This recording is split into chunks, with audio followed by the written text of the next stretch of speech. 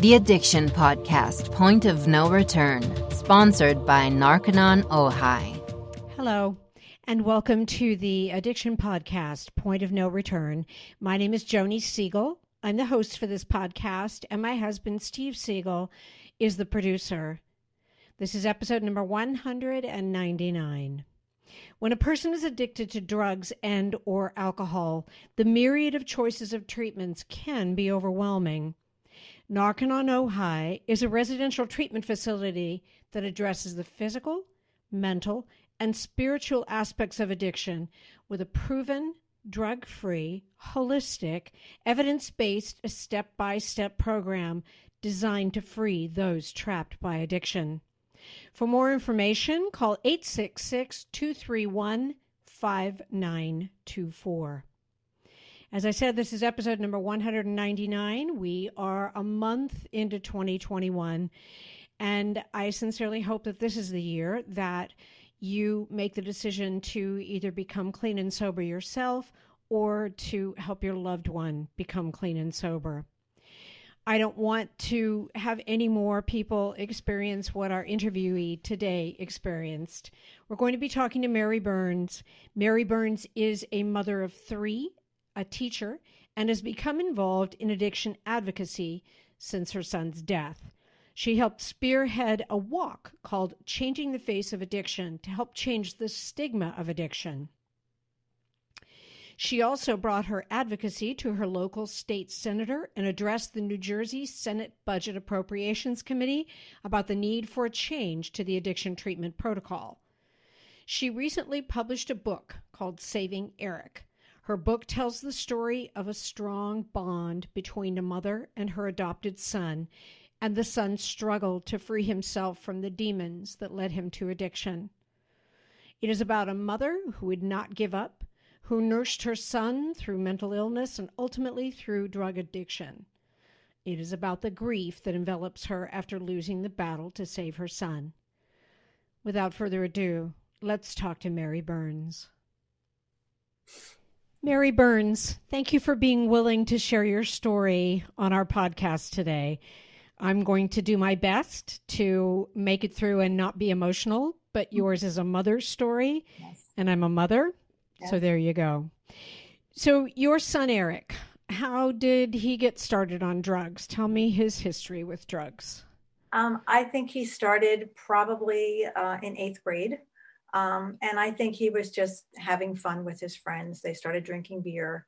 And then I think the marijuana came a little later. I'm presuming 8th grade. I didn't really ask him for all those particulars, but that's from conversations I've had, that's when I think he started. And I think it was just sort of a fun thing, which I think a lot of kids do when they're that age, 8th grade, high school, they start to experiment with alcohol, and then marijuana usually is experimented with by many. I'm not going to say everybody, but so he was, I think it was just somewhat typical of that age, but yeah, that's how we got started. It's interesting.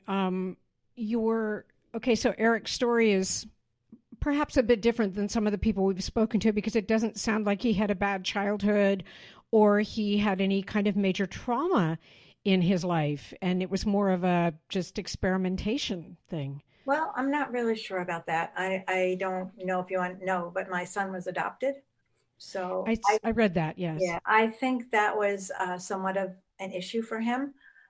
Towards the end of his life, when we talk about things, he does start to say that maybe it is a little bit of a problem, but he would never admit to it.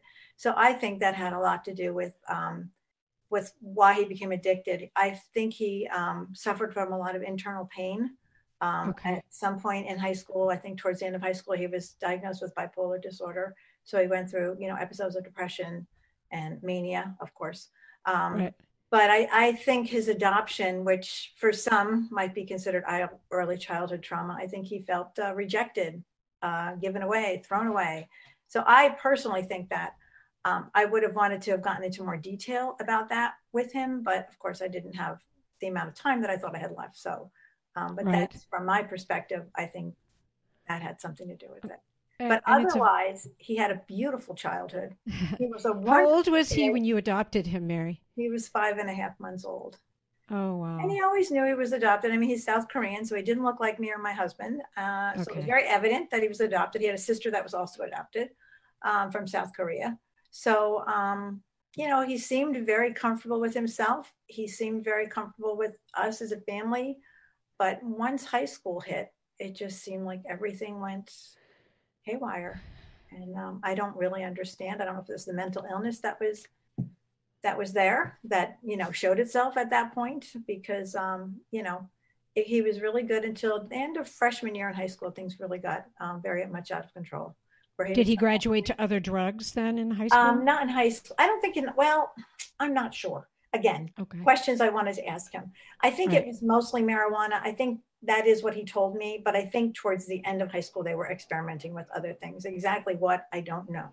I don't believe he became addicted to drugs until the year after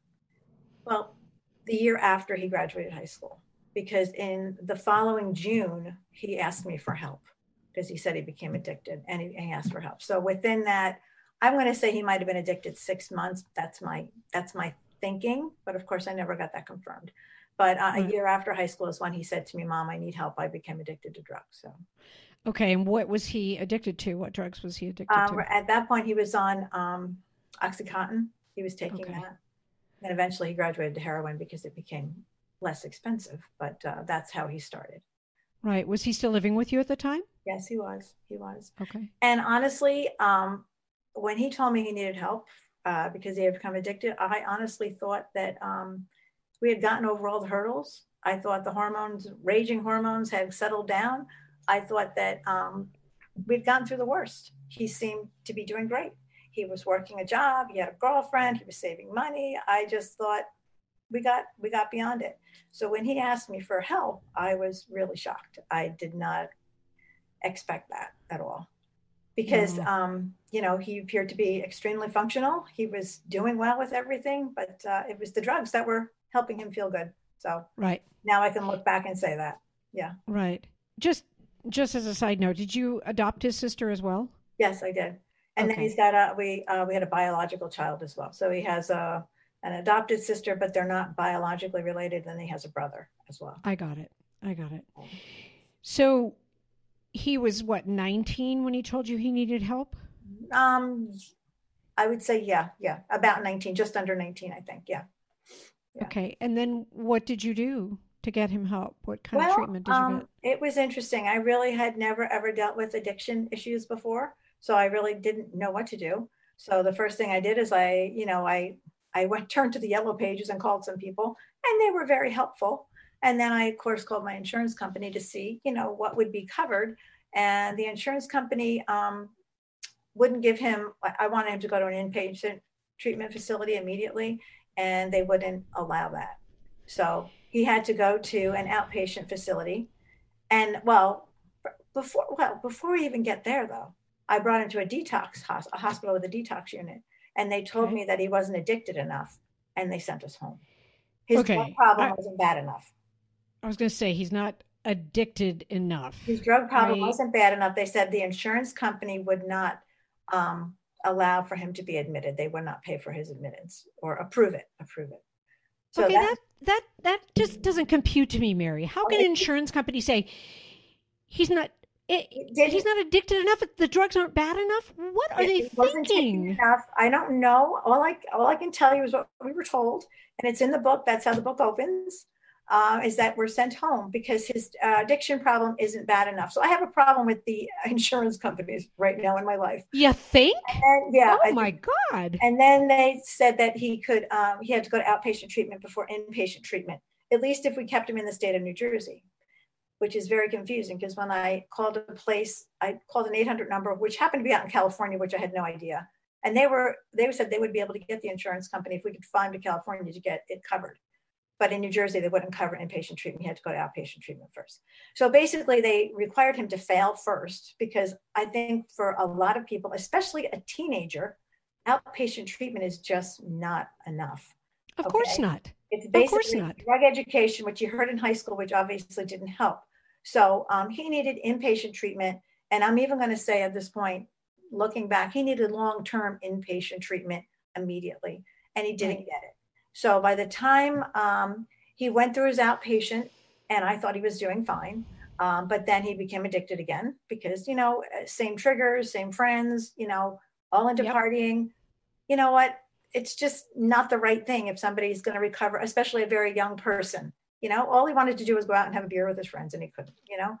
Right. And so then we were finally, after a very intense time, finally able to get him into an inpatient treatment program, but that was in November. So he asked me for help in June, and it was 5 months later where I was finally able to get him to where I thought he should be. But it was only a 30-day program or a 28-day program. And of course, that was not enough. And I don't believe that a 28-day program is enough for most people. And if I don't either. Do not have responsibilities, let's say there's somebody that has a job, supporting a family, if they are able to do at least 90 days of an inpatient treatment program, that should be the first step in recovery, after detox. But of course, that didn't happen with my son. So we go in and out of recovery. He came home from his first inpatient treatment in December. By March, he was addicted again. We sent him to another program. We kept him down. He was in Florida for that one. We kept sending him far away so nobody could, buy him a plane ticket or a train ticket, because we didn't, we wanted him to stay where he was. Right. And he always did amazingly well in treatment. And he was always willing to go when the time came where it was like, Eric, you need help, But anyway, so then we kept him in Florida and we sent him to a halfway house, which was horribly run. And it's terrible. I mean, I don't like things to be overregulated, but it seems like if you're opening up a halfway house, you should have the right kind of people there and the right facilities. So that was 4 months wasted. And then he came back and I thought he was going to do great. He was determined and he stayed. He stayed in recovery for a couple more months, but then he fell backwards again. Every single time that he came back or came out of treatment, he wasn't ready.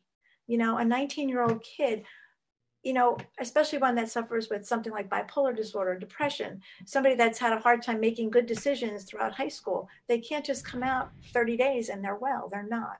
It's like putting a Band-Aid on a cut when somebody needs a tourniquet, Yep. And I have a real problem with that. And I really think that we need to change that. Now, I'm not going to say that 90 days is the be all end all and everybody's going to be perfect after 90 days. With any disease, there's always people, regardless of treatment, that are going to succumb to the illness.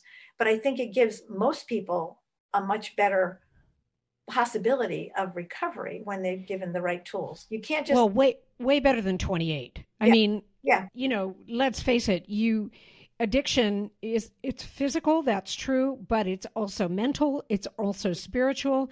And as in the case of your son, there were issues in his life that he needed tools in order to deal with.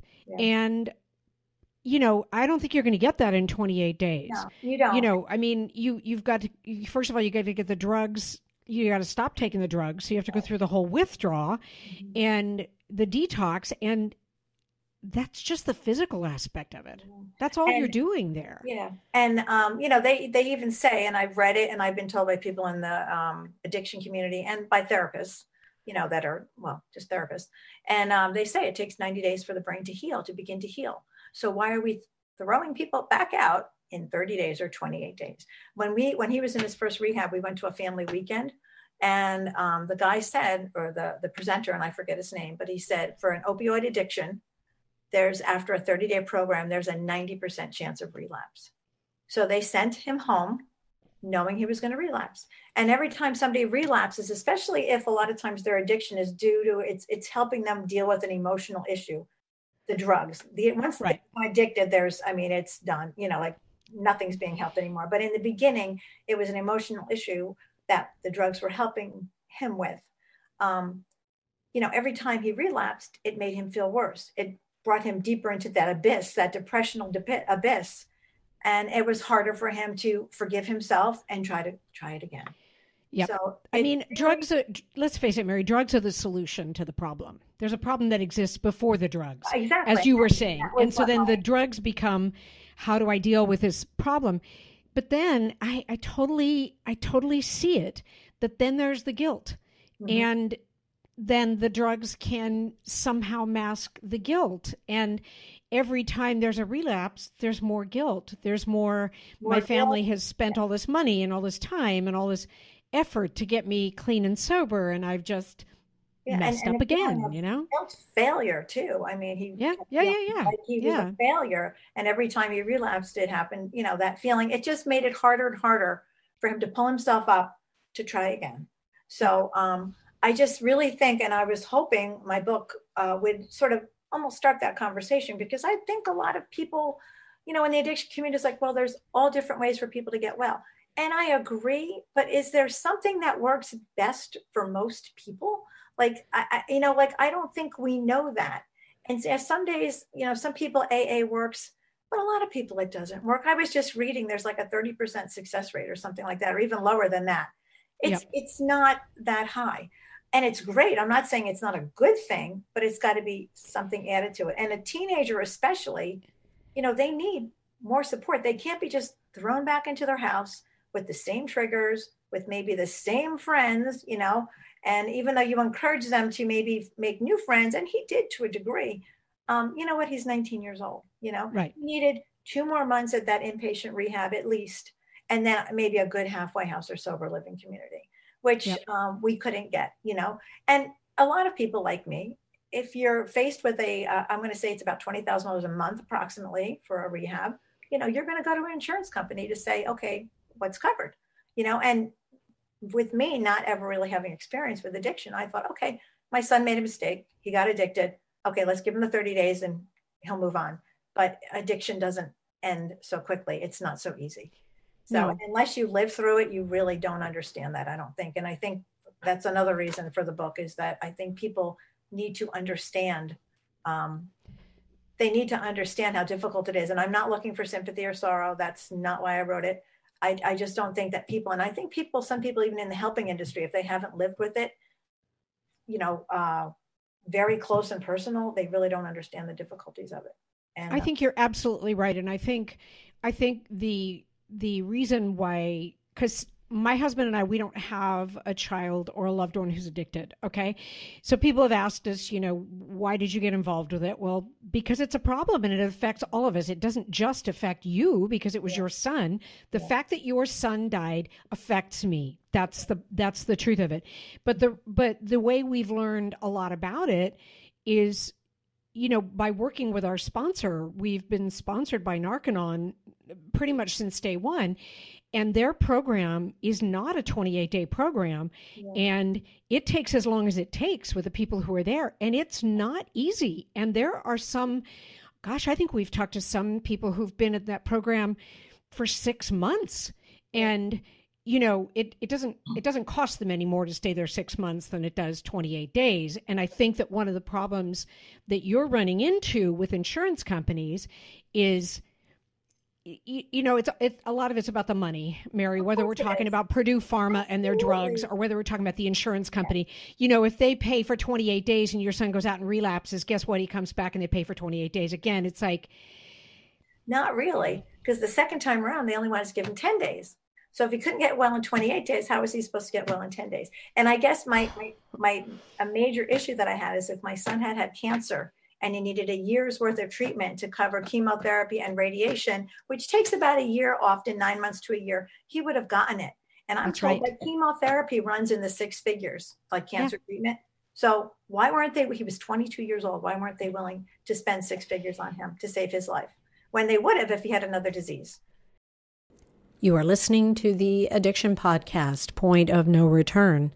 For more information on the podcast, or to reach out if you have a story you would like to share with us, go to our Facebook page by the same name, or you can email us at theaddictionpodcast@yahoo.com, or go to our website, theaddictionpodcast.com, or call us at 727-314-7080.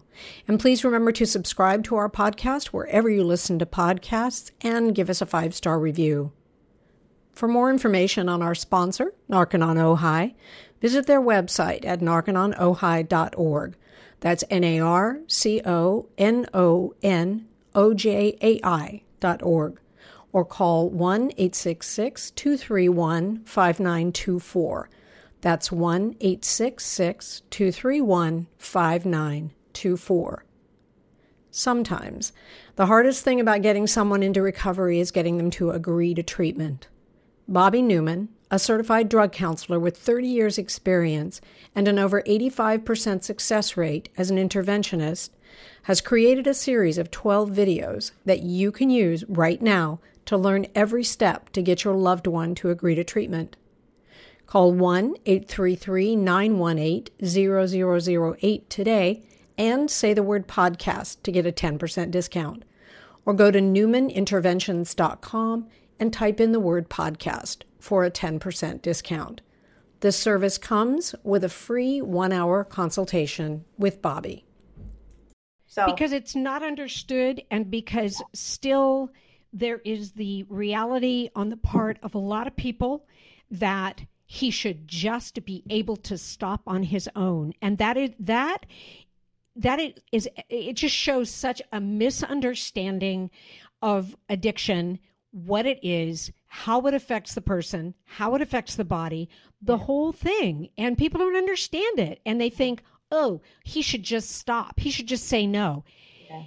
That is so narrow-minded and shallow. It's just, and I think insurance companies do the same thing. And it's criminal, basically. It is. It's criminal. Like I said, if my son had any other disease, I think he would have gotten treatment. There wouldn't have been any questions asked, and he might still be here today. I still feel that if he had gotten even 3 months straight, for that first treatment, he might still be here.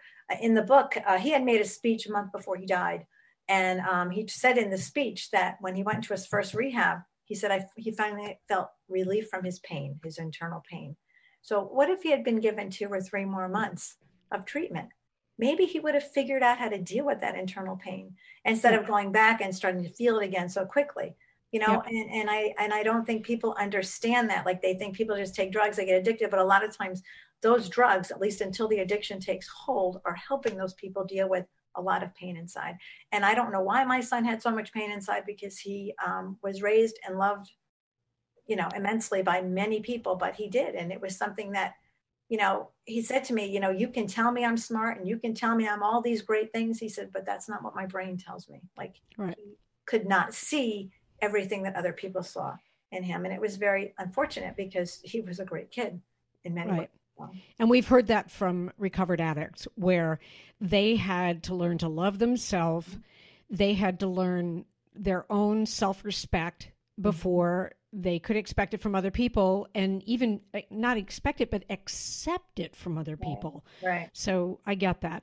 So what happened toward the end? I mean, I honestly, what happened is after 2 rehabs, we realized that he was not going to get what he needed from our insurance company. So he was in and out of, recovery about 2 years at that point. So we sent him to a long-term treatment facility in Connecticut that we paid for. And he was there 9 months, and he did amazingly well. And what happened, I really have no idea. He was seen as a leader up there.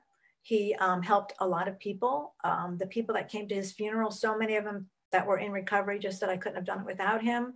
He was my strength. He was the leader up there. So I don't know what happened. I just think it just goes to show how insidious addiction is, and how it can just come back and sneak up on a person at any point. Did he die while he was there, or had he come home? No, he died in Connecticut. So I would have expected that phone call a year earlier, but not when it came. So I don't know what happened. I wish I could ask him. There was a girl in his life that I had met once, because a tree was planted in his memory about 9 months after he died. We went back up to Connecticut. No, it was about 7 months or whatever. But anyway, after he died, we went up to Connecticut. I was introduced to a girl that had befriended him. And I don't know if she had anything to do with it, because it was just very strange. She was never, I would inquire about her later on to his friends, and nobody knew who she was. So she sort of came into his life, he died, and then she disappeared. So I don't know if they struggled together, or if she encouraged him or tempted him. I don't know. Did he die of an overdose, Mary? Yes, he did. Okay. And I couldn't believe it. I had to wait to see the autopsy report. I thought maybe he had a brain aneurysm or something, because he was home 4 days before he died. And we were talking about the future. We were talking about this, that, and the other thing, making plans. And then 4 days later, I was expecting him home for the weekend, and I get a phone call at 4:00 in the afternoon saying he died. So, you know, I'm so sorry, Mary. I'm sorry you have to go through that. I'm out of questions I'd like to have answered, but unfortunately, I'm not going to get those answers. So it's just, it's a disease. And, you know, for some people, it's harder than others. And I think for my son, it really was extremely difficult. You know, some people do recover more easily than others, but some people don't. And for him, it was just extremely difficult. And, you know, he was what, 19? He was 22 when he died. 22? 22. He said, you know, how long ago was that? Sorry. 2012. So okay. It's going to be 9 years. But it's uncanny or eerie, because my son, for whatever reason, I used to say, you have a death wish. And he'd say, no, Mom. He'd always tell me he was never going to see his 22nd birthday. So when he turned 22, I said, you made it.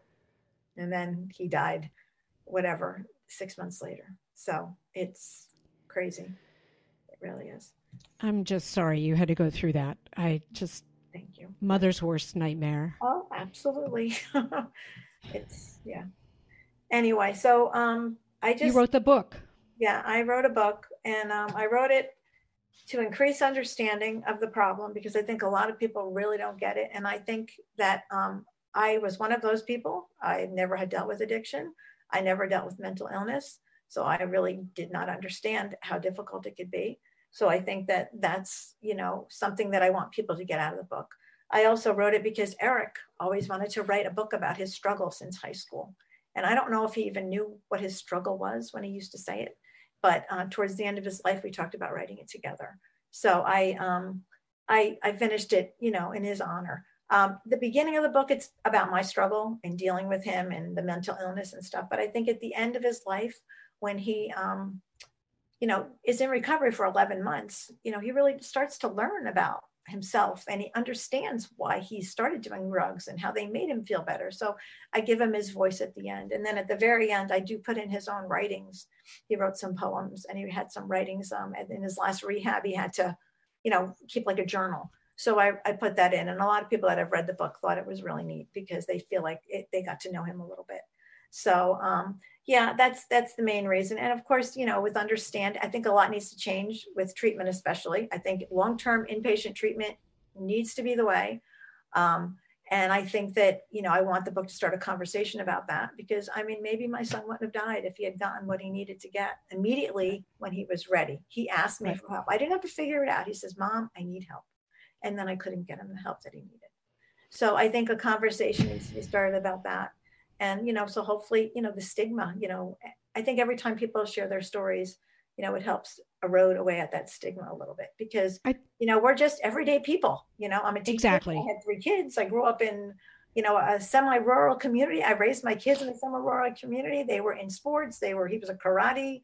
He had a black belt in karate. You know, like I was just everyday person, you know, and if it could happen to my family, it can happen to anybody, you know.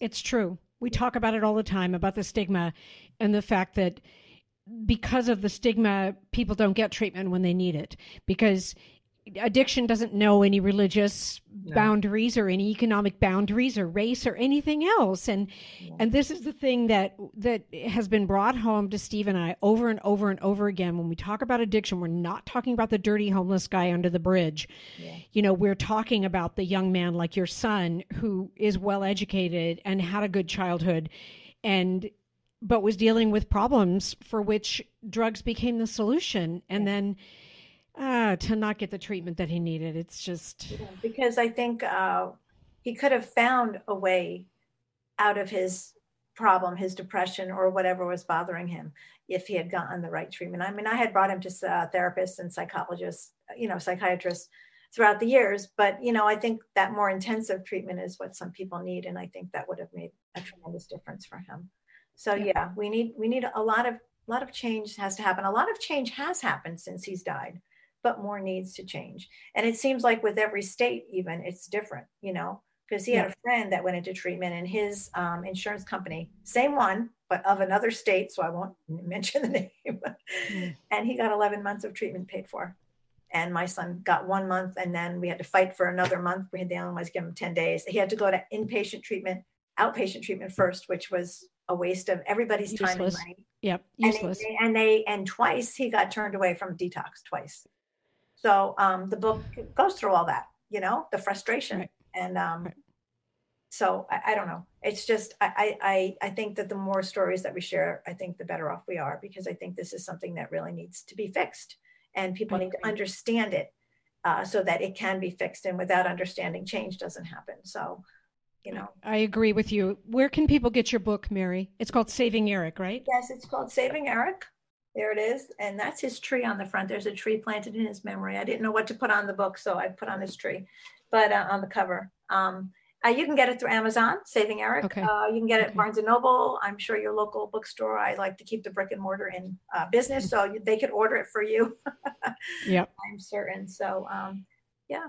Mary, tell me about the Changing the Face of Addiction walk. Is that an initiative that you started, or? Myself and another mother.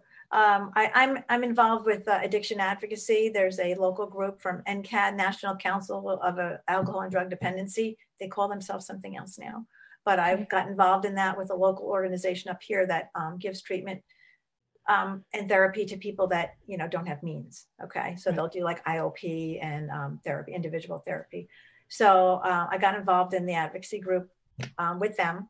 And then I knew another mother who lost her son probably about 1.5 years after Eric died. And she wanted to do something. So we connected, and then we came up with this walk, and we we do it with this organization. It's called the Center for Prevention and Counseling. And the money is raised for them, and they use it for people, scholarship. So people that don't have money for treatment, don't have insurance, can get some sort of treatment. I mean, it's IOP and it's, therapy, but it's for people that have no means, it's, something. And they're a great group of people. They are so compassionate, and they do a really wonderful job. So the walk, though, we started it, this year was our 6th walk. And the first year we did it, we were not sure what was going to happen. 225 people came. This year we did it virtually. Over 600 people walked, and we made, I think it was like about $68,000. So it was unbelievable. What has happened with it is at first it was in memory of Eric and George, but now it's in memory of all those that are lost. And we have people walking in memory of sons, daughters, mothers, fathers. They're walking because their parents are in recovery, or their sons in recovery, whatever. And it's become quite something. And it's really nice to see people to just be there, not be ashamed, to feel comfortable. People share their stories. And it has grown. It's like we hit a nerve, because we went from 225 to over 600, and that was virtually. Right. So it's been a really great thing. So, well, I think that you offer some sort of fellowship to people who don't know what to do and don't know where to go. Mm-hmm. We've talked about it many times on the podcast that when parents find out their child is addicted, the first thing is, what do I do? Yes. And is it my fault? Which, of course, it's not. Yeah. But so I think that's great. Mary, thank you so much for being willing to talk with us today. If you had just one message to give parents who might be listening to this podcast who have a child that is addicted, what would that message be? I guess my message is, if you have insurance, is to fight for what your child needs. If there are laws in your state, there might be laws on the books that require insurance companies to give, treatment, or a certain type of treatment, or you can, what's the word? Fight for what your child wants. You can, there's a word I'm looking for. Appeal decisions. Okay. So to do that, and just, get what your child needs, and I don't know what else to say. Just love your child, because in the end, they need to know they're loved. I mean, that's the one thing I have to take with me, even after Eric died, is that I knew he was loved. He knew he was loved, and he knew how to love other people. So you need to just support them. I mean, they're your kid. You want them better. Now, you can't enable them. I mean, there's a fine line. It's hard, but you have to love them, and you have to try to do the best you can for them. That's all. And try to get them the treatment and fight for what you think they need. So I think that's a good message. Don't take no for an answer. If your insurance company says no, go back to them and say that's not good enough. And appeal if you have to, because there are organizations in every state, departments that will take up that appeal. Because I did not know any of that. I really went into this completely blind. And oftentimes when you have a child that's addicted, sometimes you're in reaction mode. You're in crisis mode when you have to make these decisions, and and your emotions are you're just so emotional at this point because you've been going through a lot with this kid, and you're not thinking straight. You don't know really where to turn. So take a deep breath and try to really figure things out, because it's difficult. It's very difficult. So. Yep. Thank you, Mary. Thank you for being willing to talk to us today. I know that your story is going to resonate with people, and you bring a slightly different angle to it with the whole insurance thing. I am enraged by the insurance company's response to helping your son. And I hope that there are people listening, and if they're getting that same response, that they know that they need to appeal it and make a big stink about it, because that's completely unacceptable. Yeah. No, I think we need to start screaming, because people deserve treatment, and they deserve treatment that works. 30 days doesn't work. We pretty much know that. So why do we keep using the same model? Let's try something new. So, exactly. Yeah. Thank you so much. Thank you for being with us today. Another mother's tale, and yet one that I think brings a different perspective to the problem.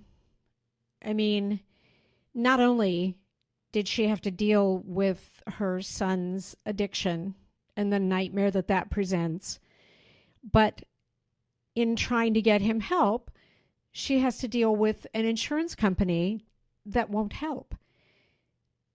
If an insurance company is not going to ensure that someone like Eric gets the treatment that he needs, why have insurance? I mean, I know I sound flip when I say that, but it breaks my heart that when you have a young man like Eric who wants help and he can't get it because the insurance company won't pay for it, or he's not addicted enough, the drugs are not bad enough.